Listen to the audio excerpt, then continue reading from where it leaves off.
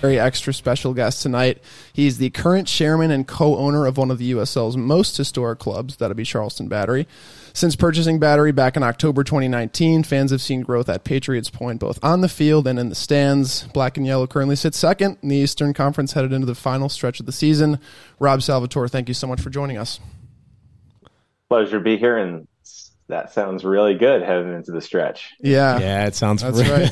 Final stretch, we're sort of getting into the thick of it. So tell us about the season so far, because from a supporter's perspective and from the casual's perspective, it seems to have been hugely successful so far. But from a ownership standpoint, tell us about the ups and downs and everything that's gone on so far.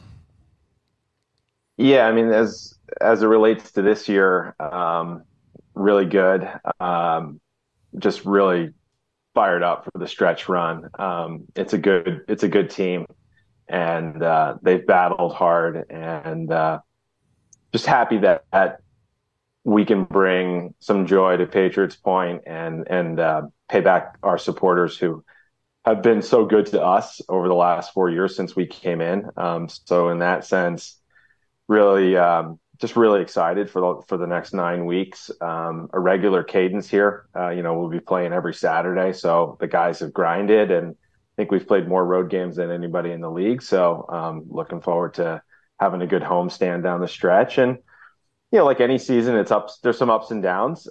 We've had some good runs, and we've had some stretches where we haven't scored goals or guys have gotten hurt, and we've had to persevere. But in comparison to last year, where I think we were, sitting on 4 wins and maybe 12 or so points at this point, it's been everything I hoped for. Lee and Ben have come in and understood our vision and taken it to where we believe it can go, and I'm just really excited for September and October and what lies ahead.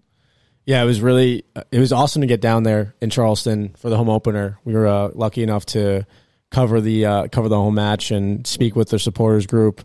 They were very, very very excited. They were excited, but they weren't expecting where you guys are now, and that was the biggest surprising factor of it, considering obviously who you brought in from a leadership perspective and from a coaching perspective. So it's been awesome having sat down with Lee as well. I mean, he spoke so clearly to what he wants from the team on the pitch and off the pitch.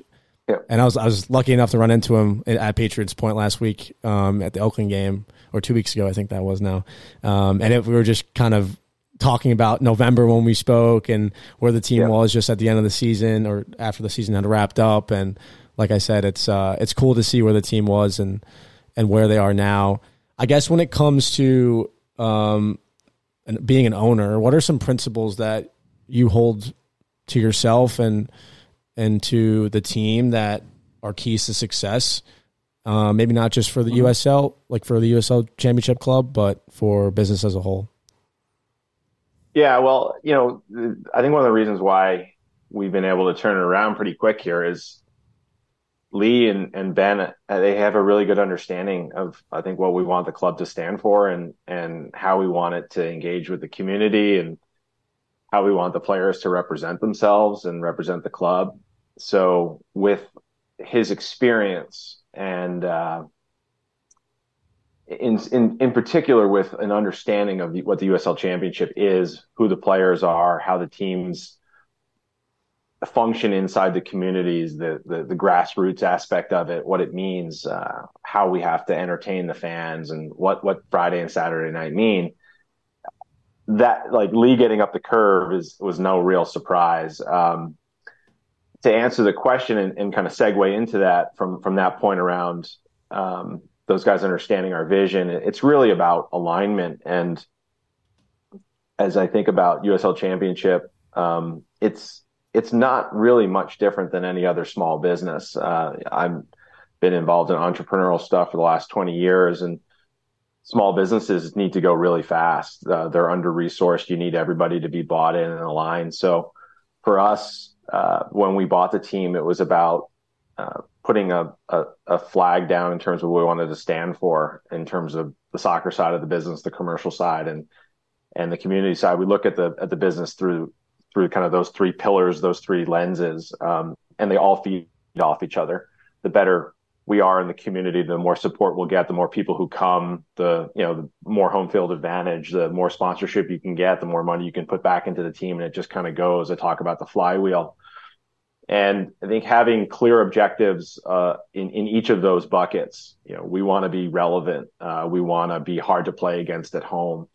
We want to have a supporter culture and strong season ticket base. We want to be delivering value to our sponsors. We want to have the team serve the community and use the platform that we have to unite the community, to inspire young kids to grow the game, to get out our message around health and wellness, that people should be active and to be a community asset. So when we establish those objectives and we can measure against them clearly, it's easier for people whose responsibility it is to run the business day to day to get aligned with that. And I think that's helped Lee, and he's pushed it down into the front office, and they know what they do each day, how it ladders up to those objectives, and the same on the sporting side. So when I had my business out west, which still exists, one of my co-founders still runs it, but when we were a very small company and it's just a few people, it's easy to stay aligned. You sit in the same room and you don't have to have any meetings. You're all working on the same stuff. But as the company grows, you start to scale, having those clear objectives is really important. And we've been able to get kind of up the learning curve. It's a very steep learning curve in championship. It's a unique animal. And those first few years, especially with COVID, it was hard to kind of figure what was going on. We learned a lot, we made a lot of mistakes. We kind of broke it down and built it back up. But I think because we have that alignment and those objectives clearly stated, we're going fast. And maybe to your guys' opening point of exceeding expectations, maybe now that we bottomed out, so to speak, the rebound has been really quick, but I think the foundation and the underpinning was there. And now it's just, we're starting to get the gears locked in, and hopefully this is just the beginning of it. And we can make a bigger impact in the community and do better financially and win a championship, because all that stuff is starting to work on itself. Yeah, I think the biggest takeaway from that is like you said, value. Like what value you're bringing from the sponsorship perspective, the fans, the community, the players on the pitch. Obviously, like you mentioned, football. Well, small businesses and football teams are not very different in terms of when it comes to business.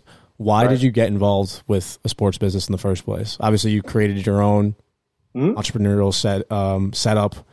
What kind of drew you to owning a sports team? Obviously, we're looking behind you right now. There's plenty of sports memorabilia up there. Obviously, a fan of sport, but it is a risky business. It is it's a cutthroat business. I'm just curious to know what drew you to it. Yeah, I think my older brother, who I own the team with, we own a majority of the Battery together. He had gotten involved in Major League Baseball. He's a co-owner of the Marlins, and that kind of came a little bit out of left field in terms of him getting involved in it. And we saw how fun it was, and that's big time Major League sports. When he and I talked about doing something together as a family, we liked the idea of a lower division club, because we saw the growth in the game of soccer in particular. There was an opportunity in the Low Country, which we had ties to. And our mandate really we actually wanted a project. We wanted something that looked a little bit like a turnaround that we could really put our fingerprint on. And we wanted to be able to control it. And so it kind of checked all those boxes. So a little bit of an extension of, I'd say, his pursuit into professional sports, and a little bit of an extension of my pursuit into smaller business, building something, entrepreneurship. And so all those elements came together, and this historic club being available was a really unique opportunity. It is risky, as you said. There isn't the kind of that in a way, that fallback of huge media and centralized revenue. These are risky businesses. It just came from the owners meeting in Colorado Springs, where I'm with my colleagues in my peer group, our cohort, and we spend a lot of time talking about how do we run fiscally sound, sustainable businesses. That's a lot of what the conversation is about. Very, very smart people who have put a lot of time and effort into it. And we feel a sense of it being early days, but a ton of opportunity in front of us. And that's something that attracted me, was beyond my love of, see all my cards up there, and beyond being able to, I thought I was athletic, but I wasn't a good enough athlete to play competitively in college at a high level. But I love the theater of sports, and it's why it's the holy grail with media, is because it's unscripted and it's live, and it's just a dream to be around these guys. I see how hard they work every day, and what they put themselves through, how much they care, the grind of a season. It's just so cool to be around, and the fact that it has this grassroots element to it, and it is a community asset, and it brings so much joy and entertainment to Charleston. It's really it's the dream that we had hoped for. Watching the Marlins beat the Yankees this weekend was really fun too. But the fact that I've got my hands all over this organization, and you live and die with the ups and downs of it, going through a season like we did last year and then coming back. It's just it's a really unique opportunity. It's a privilege, and it's a really unique small business. It's kind of everything you wish for and more. And as a fan, it's kind of the ultimate experience. So. I couldn't agree more. Being at Patriots Point a couple of weeks ago, I mean, you guys definitely know how to put a show on. Let's put it that way. I appreciate you saying that. Yeah. I mean, look, it's entertainment. Yeah. It's improved too. Every time we go back, it seems like there's something at least a little bit more added to. Like again, we were there when the grandstand opened up on the other side of the field. It seems like there's more concession stands. So I mean, it is noticeably improving rapidly while still being a good product right now, I think. Well, I appreciate you saying that. It's been the joy of being at Patriots and working with the college. It was this blank canvas that we stepped into, and we've been able to iterate, each year doing something different, whether it's the South Riser now and having supporters on both sides, the PA system so we can have more environment during the game, the decks. In this offseason, we're going to redo the field surface, which becomes more of a recruiting mechanism for us and for the college teams. All of that and the backdrop with the ship and the bridgescape, all the landscaping and the stage and stuff, we've just been able to kind of keep adding on and learn from it season in, season out, and hopefully just keep getting better while always maintaining the vibe, which is intimacy, be on top of the action, feel like you're outdoors, and have the taste of Charleston with the food trucks and the local beers being there, which is a town that loves its food and beverage and is very proud. So having that out there is, we get a lot of compliments on that. People love that it's local and that the best of Charleston's there. So we'll just keep iterating on it and keep getting better. And I think the more we pack the place, the more opportunity, the more doors are going to open up. I think we might have had a few local brews when we were there. The Striker's Wit is such a good beer. It's hot as hell in Charleston. Everyone knows that, and that cooled me down, and it's so refreshing. So, and the home team barbecue is also just so good. Yeah, we got the Froze Day, the co-op, the local beers. Well, so it's a little bit of something for everybody. I always joke that the USL is like single-handedly keeping the shipping container industry afloat, because every time I go to a field, but it's such a great use for them though, because you can do concessions there, serve food out of them, but it's always such a genius way of. I like that touch a lot. They're super durable, and look, we're a port, and the cargo ships are going by in the background. So from a leave that extra box, we could use that and sell some jerseys if we need to. I did have a question around Patriots Point. Obviously, it's a historic place for the Charleston Battery and the College of Charleston. You share a really good relationship with them. Is there plans for yourself to make it? We're seeing a lot of USL Championship clubs build these like massive stadiums or like soccer specific stadiums. Is that something that you envision? Maybe not on that scale, that large scale, but like on a scale where it's still intimate and you have that like outdoors feeling where you kind of just like enclose it a bit more. Is that something that you've thought about from an ownership point of view? Yeah, we've there's a lot of development going on right across the street. There's plans for a couple hotels and amphitheater and a couple $100 million going in the ground with Bennett Hospitality, which is really exciting. We love it down there.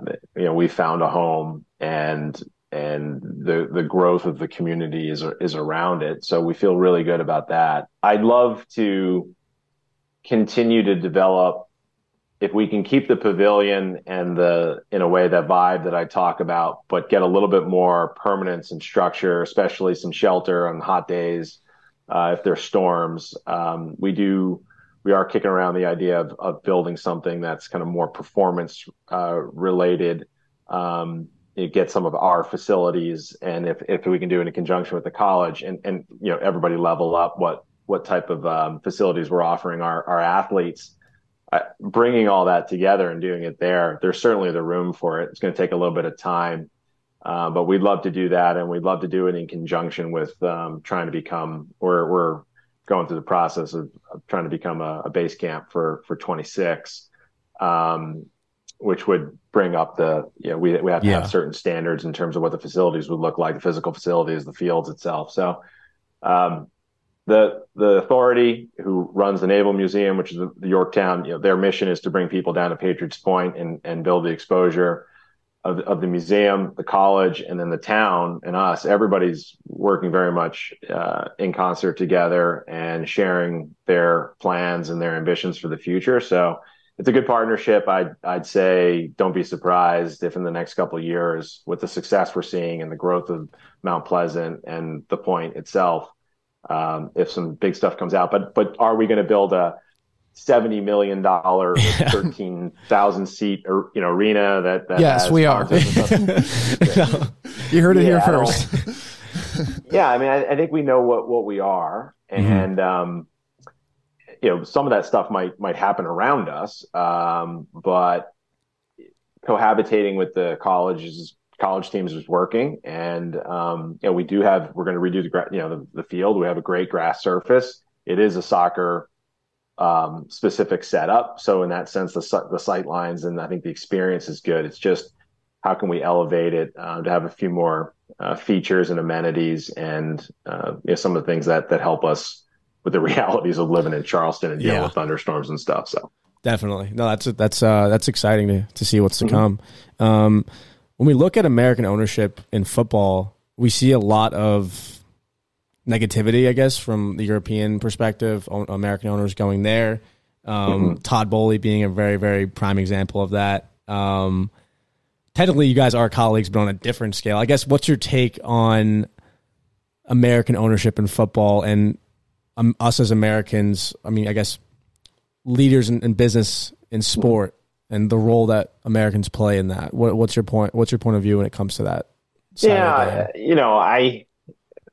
It's hard to comment on.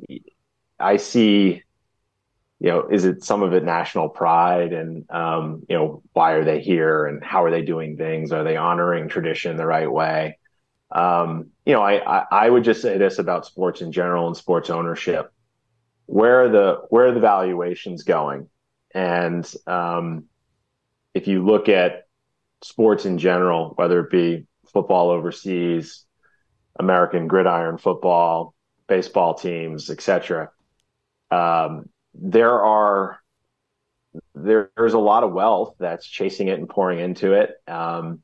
And if the product is getting better and it's a better experience for fans and viewership is up and attendance is up, and people are putting their capital at risk, private capital at risk, there's going to be winners and losers in it. And I understand that maybe some fan bases get ticked off, but I would wonder how that correlates to winning and losing. I think a lot of it goes hand in hand with that. But again, if it's people's private capital and it's their business, they can do what they want with it. As I think about the Battery, we bought a team that had a long history, that had the community very much, emotionally attached to it. There was uncertainty when we came in, and what we've tried to do is be good stewards of it. Is whether it's like changing the logo. It's the first thing I did it before I bought the team. I got a new logo made. How do you honor tradition? How do you, in a way, turn the microphone on, listen to the fans, get their input? What would you like to see us do with the team? What amenities do you want in the stadium? Our supporter section was designed by them. They're like, don't give us seats. We want drink rails. We want to be on, these guys want to be on the south side. So I think if you come in and you're cooperative and you listen and you use that as feedback, and it's like anything else, it's just listen to your customers. And then I think if you're trying and you're investing your own time and capital, for the most part, I think you're going to be appreciated. Like last year, we sucked. We were bad, right? We were basically DFL. And I felt a tremendous amount of support from our fans and from the community, because I think they saw us trying and grinding and listening to them. And I think that's just, if you kind of have that North Star and you know what your objectives are and you stay true to it, you'll be in good shape. Which group is splashing their money around which continent? I mean, we see a lot of it now, right? And what's gone on in golf and all that, and it's big business, and it's going to attract a lot of capital and a lot of opinions. Yeah, 100%. I knew the Battery were the third option for Moises Caicedo this window if Liverpool and Chelsea didn't work out, but the bid fell a little bit short. There's a lot of different avenues you could go with this specific question, Rob, but I'm wondering, what's a complexity about sports ownership? So that could be specific to soccer, but what's a complexity about sports ownership that people don't really know about or don't talk about, or something that might have caught you by surprise when you first started getting into this business? Oh, that's a good question. Other than the sweet trading card hookups that it introduces you to. Yeah, I haven't gotten any yet. Still waiting for Panini to give me my care package. I would say the most interesting thing might be the fact that it plays out so publicly. So you could be a salesperson, a manager, and you have a shitty quarter, and like kind of nobody knows about it. But for us, in sports, you get a print every, like in our case, every Saturday night. And like, it's so there for everybody to interpret, right? You have media outlets following it, right? People are writing about it. Fans are walking out of the stadium, evaluating it in real time. It's so unique in the sense that it's evaluated in real time in front of you and then commented on and put back. And it's super hard for the players, right? Because with social media, if they had a bad game or a bad result, they can't go home and kind of detach from that. So it's really intense in that regard. We have a co-owner, a family office, local family office that's joined us. Great people. And after we got starched by San Antonio 7-0, we were together 2 days later, and we're in a meeting, and the guy was recounting what happened on Saturday night, and he looked at me and said, "I didn't know I cared so much." And it was like, yeah. And we have you have friends with you, and people are in town, and then you go out and you get pasted like that, and you just kind of have to really manage your emotions through the season. Interesting, and we got time. When I was a young guy working at Chase, it's 1998, and I'm just out of college, and I was 3 years old. Yeah, we had this group. We had this program in this group called Talkin' Baseball, and it was really cool. We had people from local teams and from the visiting teams that would come in, and we would bring our clients to it. It was middle market banking. And it was cool. And at the end of the season, Joe Torre spoke, and everybody's online talking to him. I kind of got online, laughed intentionally, grew up a big Yankee fan. And I asked him a question about the longevity of the season, and he answered it with just this calmness that he approached the season with. And he was talking to me about how the best teams will win 95 or 100 games maybe, which means you're still going to lose 75 games. And he said you're going to have these stretches in the season where you lose 4 or 5 games and you feel like it's the end of the world, and you feel like you're terrible, nothing's going right, nobody's getting a hit, nothing's happening in a timely way.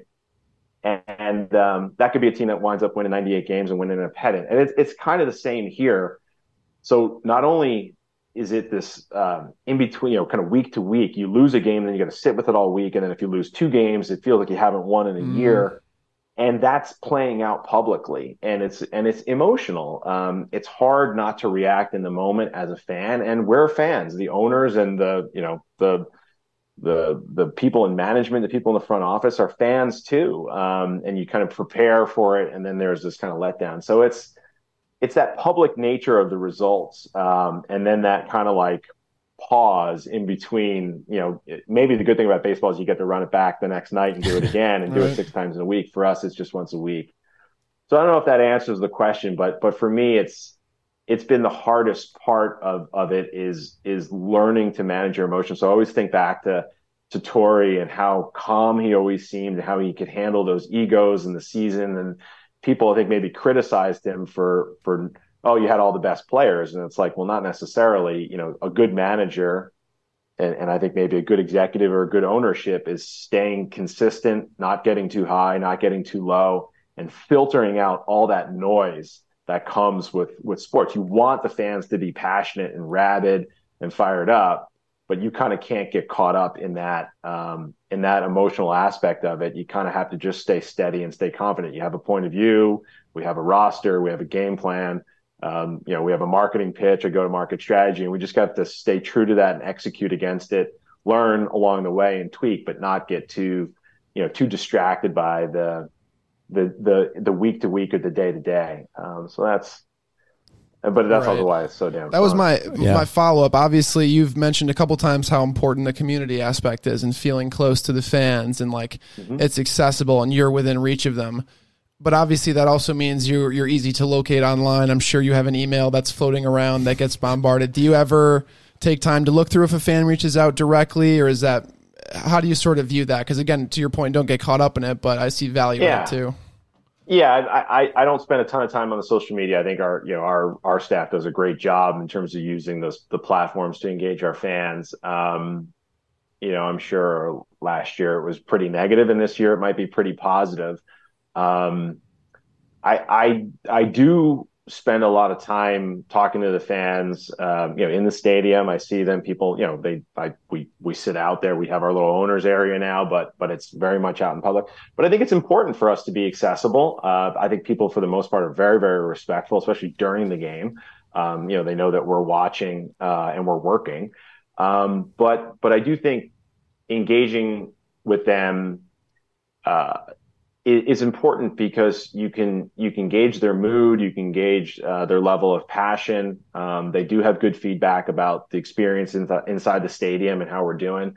So I think, like anything else, there's a balance to it. I'm not necessarily going to take all of that and set the strategy with it, but I think being transparent and being realistic about where we think the club can go, and then being present in the community as an organization overall.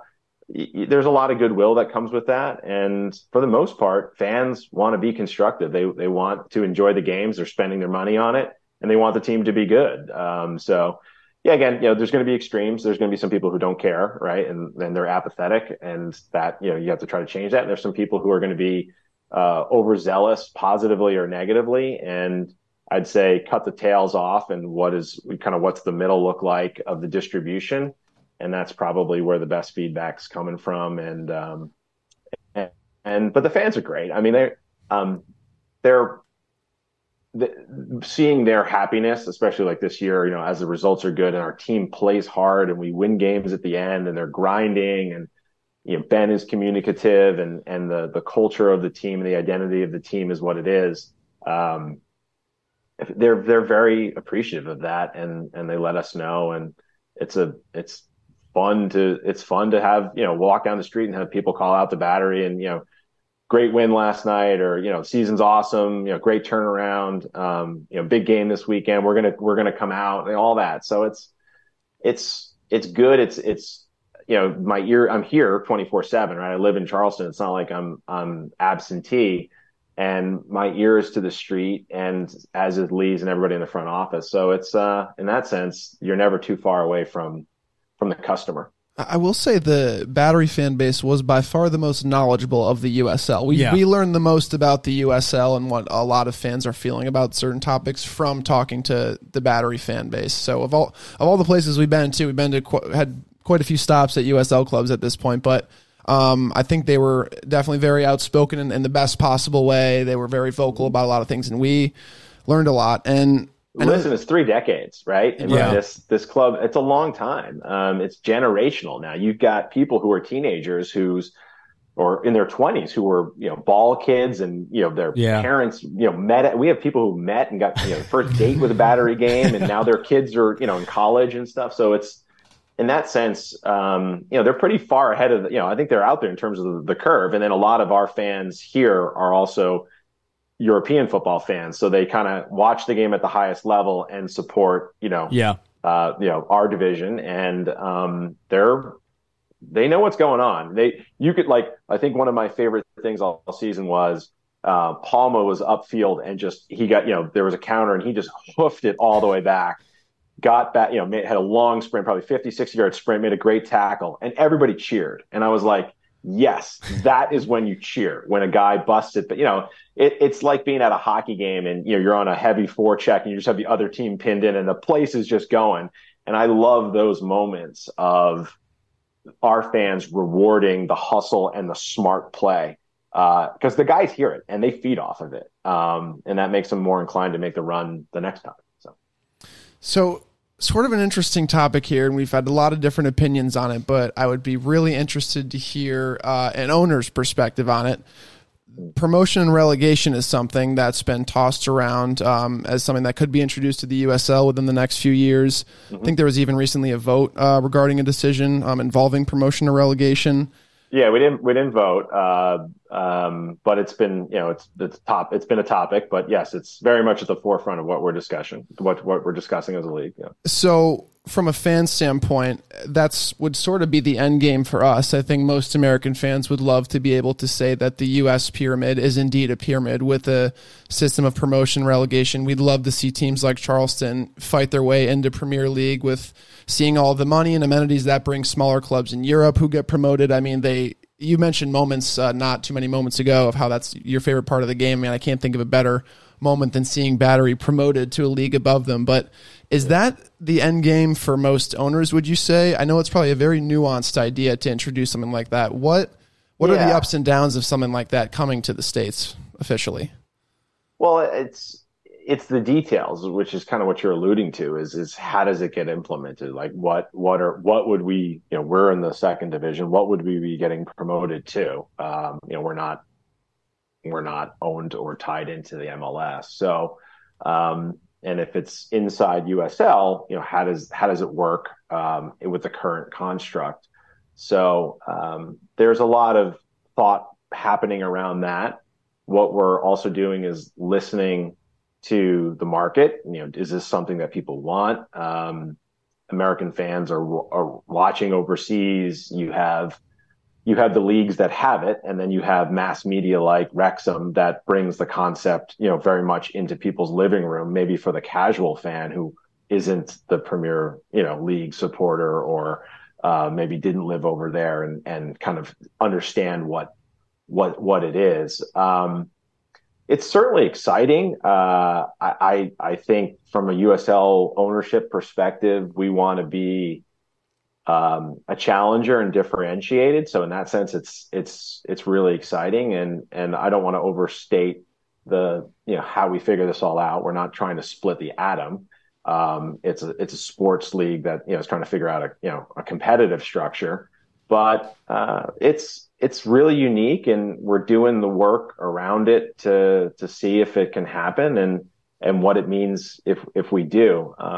I like the fact that we're not going to just rush into it because it's a shiny object, because there could be unintended consequences. But from my perspective, I like innovation, and I think as individual clubs and as a league, we need to be innovators, and we need to be challengers. So in that sense, I'm really interested in it, and I hope that we continue to work at it and discuss it. And I assume it's a way for us to build a huge audience. I agree with you 1,000%. It'd be very, very cool to see that involved. Be pretty box office. Yeah, pretty box office for sure. Rob, so we'd like to end off this interview with some rapid fire questions. If you're feeling fresh, I know we asked you a lot. I know we asked you a lot of questions already tonight, but starting off, favorite moment of the season so far? Favorite moment, probably the what we refer to as the rain game. The Hartford game at home, where it was pretty cold and it was raining sideways. I think we had about a 20-mile-an-hour wind coming straight down the pitch, which is why Arturo's ball, I think, bent the way it did and got through. Also, too, because the 700 or 800 people who stuck around got rewarded. Yeah, that was a wild game.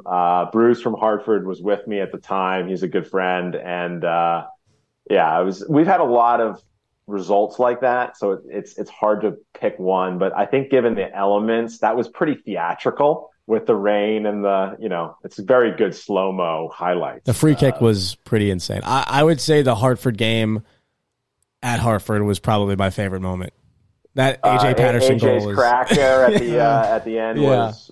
Yeah, his celebration was also pretty awesome too. Yeah. When he put the ball under, because he just had a son, so that was that's hilarious. But yeah, we like to we're pretty dramatic, and we're very dramatic against Hartford, I guess. Yeah, definitely. The cardiac battery, I like that. Favorite spot to eat in Charleston? Oh boy. I've been pretty consistent. I love Melfi's. It's Italian guy. It's my type of cuisine, but it's just a really sharp fit out.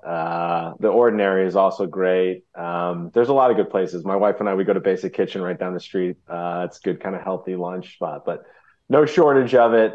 Tons of great chefs and more coming. But Melfi's is probably all around with food and fit out is probably my jam. I'll have to check that out next time I'm in town. Yeah. No. Favorite battery kit this season? Probably. I like the primary kit. It's us. Greg did an unbelievable job with them. I think they're all different. I just think the way he integrated some of the the iron gates and some of the subtleties of the market, but I think it's a great look. The accents in red and just it's us. It's who we are. Mm-hmm. I love it was one of the things that drew me to the team. The color scheme and just the tradition, and yeah, I love it. There's some good stuff going around the league. I think people are stepping their game up. Oh, 100%. I'm excited to see how the battery develops as the years goes on, and I guess I would say American sports knows how to make really nice jerseys, no matter what. Plus, it's easy to separate Americans from their dollar when it comes to jerseys. I know I definitely fall into that category. So keep making jerseys, and I'll keep buying them, Rob. Who's your favorite USL team to beat? Look, points are points. Sure. But who's your favorite team to beat? Points are points. If you're going to make me answer the question, it's always good to get one on Tampa. One, their arrival, and part of obviously the great tradition in this country, and they're the best. So you want to beat the best. We got two on them this year.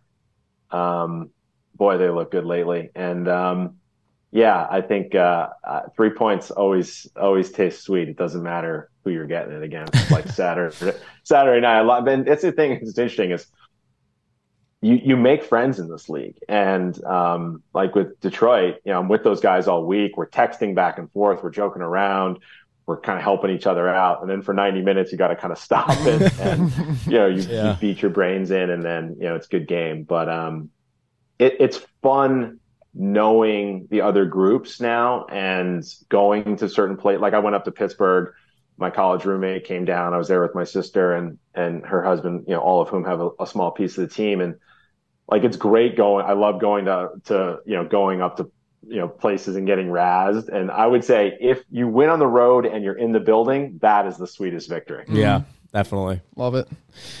And you guys have been great away, so that's perfect. We have been very good on the road. Yeah, 100%. Favorite leisure activity outside of business? And I guess outside of trading cards now, because we've learned that you do love those. So what's another interest of yours?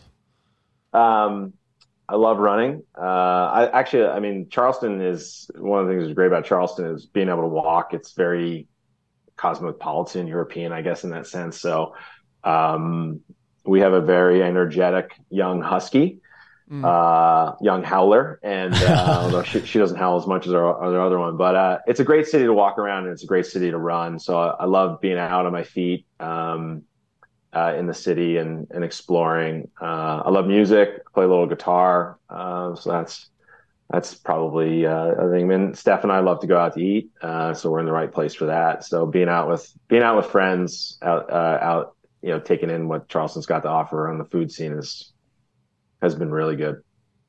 Well, that's great to hear. Rob, we absolutely love what you're doing. I mean, Battery have been one of the most fun teams to watch in the league this season. We are biased, of course, because we are kind of Battery fans ourselves, but it's been awesome to see what you guys are putting together down there. We are very much looking forward to the playoff push and watching you guys stream on ESPN Plus, which everybody should watch the Battery on ESPN Plus when they play.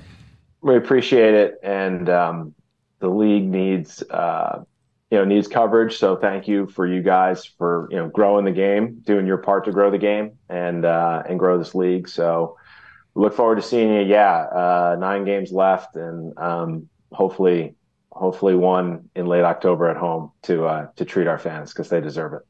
Sounds great. Awesome. Thank you for joining us, Rob. Rob. Have a good one. Thanks, guys.